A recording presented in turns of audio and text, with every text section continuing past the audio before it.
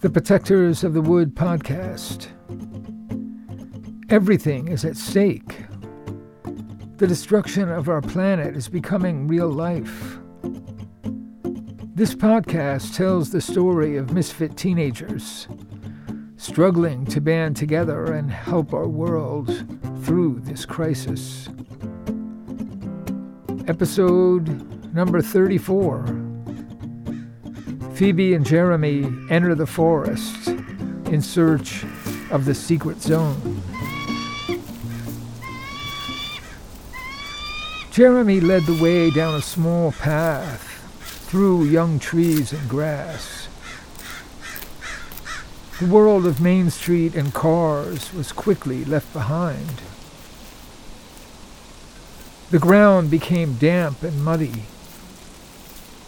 Soon the path hardly existed, weaving through ferns, stunted trees, and pools of water. The view opened up, and Phoebe was stunned to see acres of reeds trembling in the breeze. Someone had placed stray branches here and there over the worst areas of mud and water. Phoebe wondered how stable her knee would be in this terrain, and what the swamp would look like after 3 days of rain. I can't believe I've never been here before. We're actually going to get through this mess? They probably got snakes around here. Don't worry. They're afraid of us. Just stay on the path. This is a path? It was a beautiful morning. Sky deep blue, and the breeze taking the edge off the heat that was slowly building up. The path wound through the swamp for a couple of miles, and then climbed upward onto a ridge on their left through thick trees and bushes. They rested on the dry hillside and looked at the high, gray rock face of the Half Moon Cliffs, curving away from them beyond the river valley.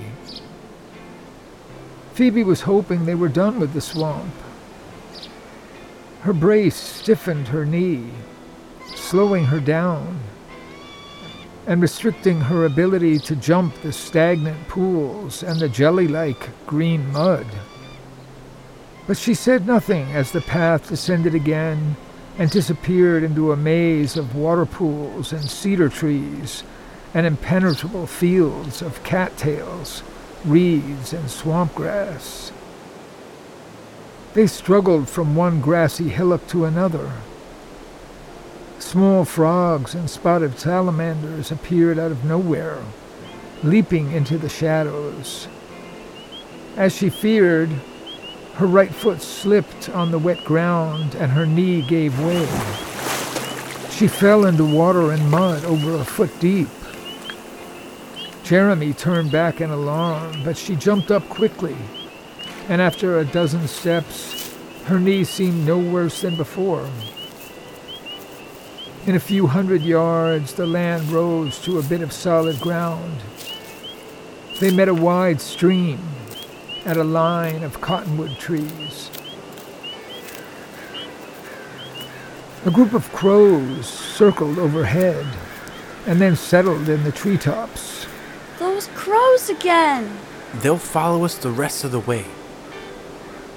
They might even help us. My father calls them King in his band. They know me. Yup. They know both of us. Look. I'm sorry about the mess. I guess I didn't know this last part as well as I thought. Phoebe's whole right side was wet and muddy. It was embarrassing, but she refused to dwell on it. As a daring goalkeeper, she was no stranger to mud. And with the rocky cliffs and the steep ridges stretching on in an endless wall before her, there was plenty to occupy her attention. The Half Moon Cliffs were overwhelming. How do we possibly get up there? Jeremy led the way through the trees and bushes on the bank, and they came to a fallen tree placed across the channel to a tiny island. He quickly stepped over and then hesitated, looking back. Huh. He's wondering if I need help. Putting her anxiety about her knee aside, she confidently walked across. They smiled to each other.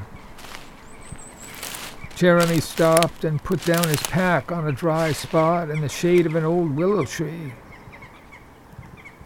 Phoebe sat on a rock in the deep shade and took off her wet boots. Jeremy unpacked a blanket and a picnic lunch and handed Phoebe a small towel. As she rinsed her hands in the stream, she was thinking, Oh my God. I've brought nothing. Nothing. Not an apple or a loaf of bread, or even a bottle of water. She walked back to the nice little picnic spread Jeremy laid out in the shade. Look, Jeremy. I'm sorry. I didn't bring anything. I just didn't think of it. It's okay. This was my invitation. Next time, I'll bring lunch for us. Phoebe drank a bottle of iced tea and dug gratefully into a cheese, tomato, and sliced squash sandwich. Is this that super squash stuff? Not bad. Jim fries it and puts it in everything. Phoebe took in the lazy movement of the branches in the warm breeze, the shadows made by the sun shining through the leaves, the deep earthy smell. It was all very stimulating, yet soothing at the same time, like a quiet view of the ocean and the slow rhythm of the waves. The river, the swamp, the cliffs, the forest. It all went on and on, as if they had walked into a primeval world. She stared at the cliffs, wondering about the place where her parents and Wendy lived, and how far she and Jeremy could go. Hey, Jeremy. This is pretty amazing. But let's get on to the next part. I really want to get there. Okay. I had a feeling you didn't like the forest, but it looks like I was wrong. I've been wanting to bring you out here. Think about it for just a minute. This place is bigger than I ever imagined, and most of it is hard to get to. Weekend hikers don't want to go through this swamp. These cliffs are too difficult for almost everyone. Only a true professional can climb them. That's something I've always wondered about. There are rock climbers and bird watchers and hikers over in Half Moon, but almost never here. Why is that? The swamp is deeper and wider here, and the map doesn't show any marked trails.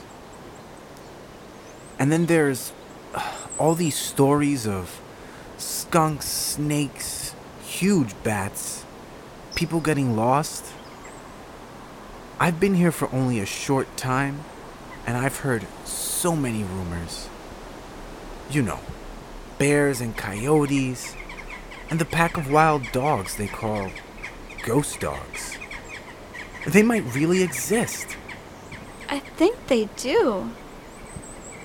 Yes. And the result is that people don't seem to have fun when they enter this part of the forest. They don't get very far. I think Jim intentionally scares them away as he talks to customers. He pumps gas, spreads rumors, and sends everyone over to Half Moon, where they have facilities and marked trails. And I've met quite a few hikers and climbers stopping for gas before heading home who have stumbled into unpleasant skunks. I think it's got to be deliberate. What? Come on, Jeremy.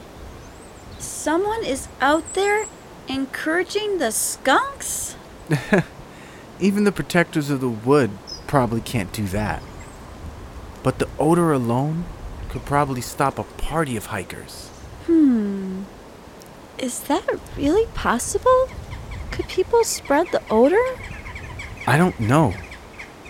But I am sure that this place is where things can be hidden.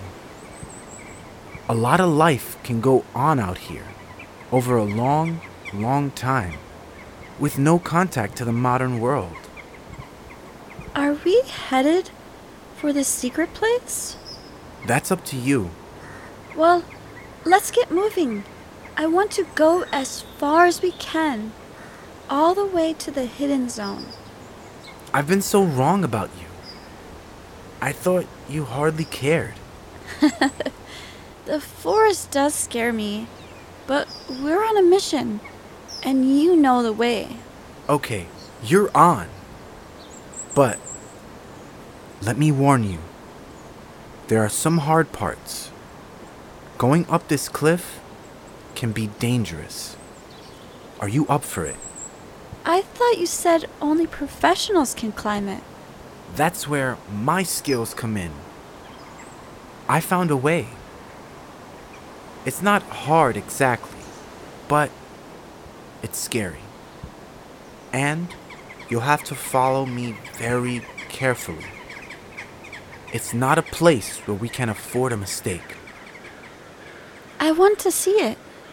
Jeremy nodded and glanced at his watch. It's after 12. It doesn't get dark till almost 9.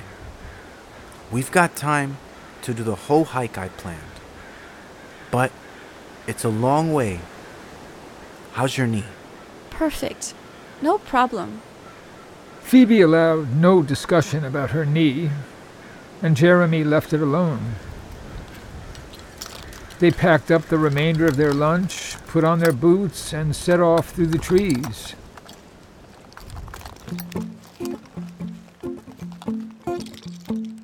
You've got the mountains and hills for company.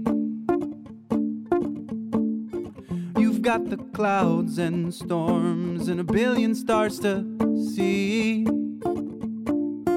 You've got the rain and the streams, rivers and the seas.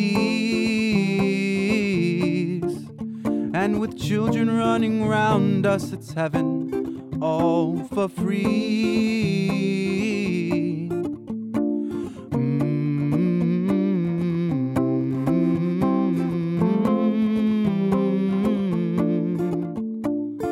I know our days are numbered, and flowers will all fade,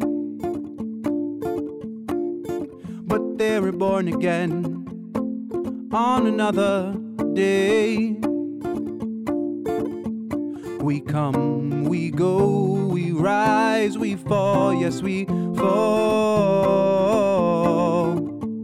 and then we rise again, making miracles of us all.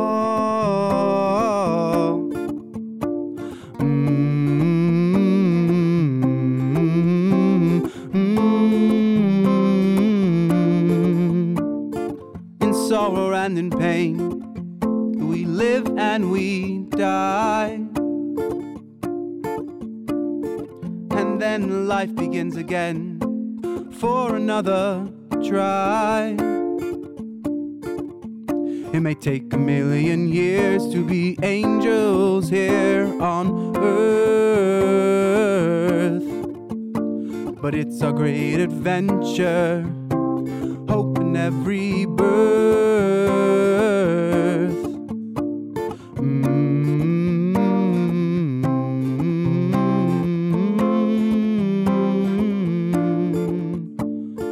The miracles around us are a long journey home. The road goes on winding together or alone. We're training to be angels somewhere down the way. We somehow see the path ahead. We all begin today.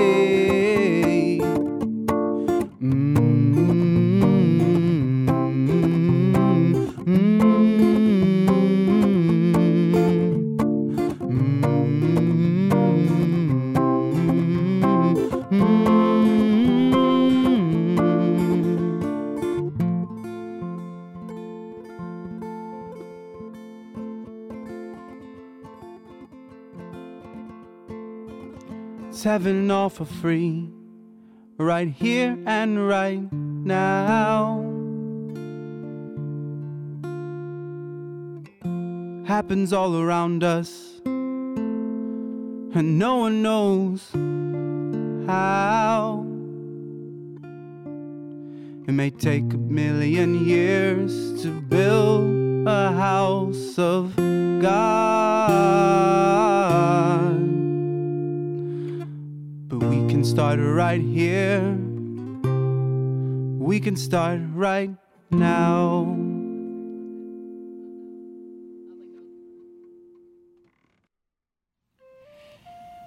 Thanks for listening to the Protectors of the Wood podcast. Find all our podcasts, songs, and projects on our website, protectorsofthewood.com. And to all the eco-warriors out there, remember that everyone can make a difference and every action counts.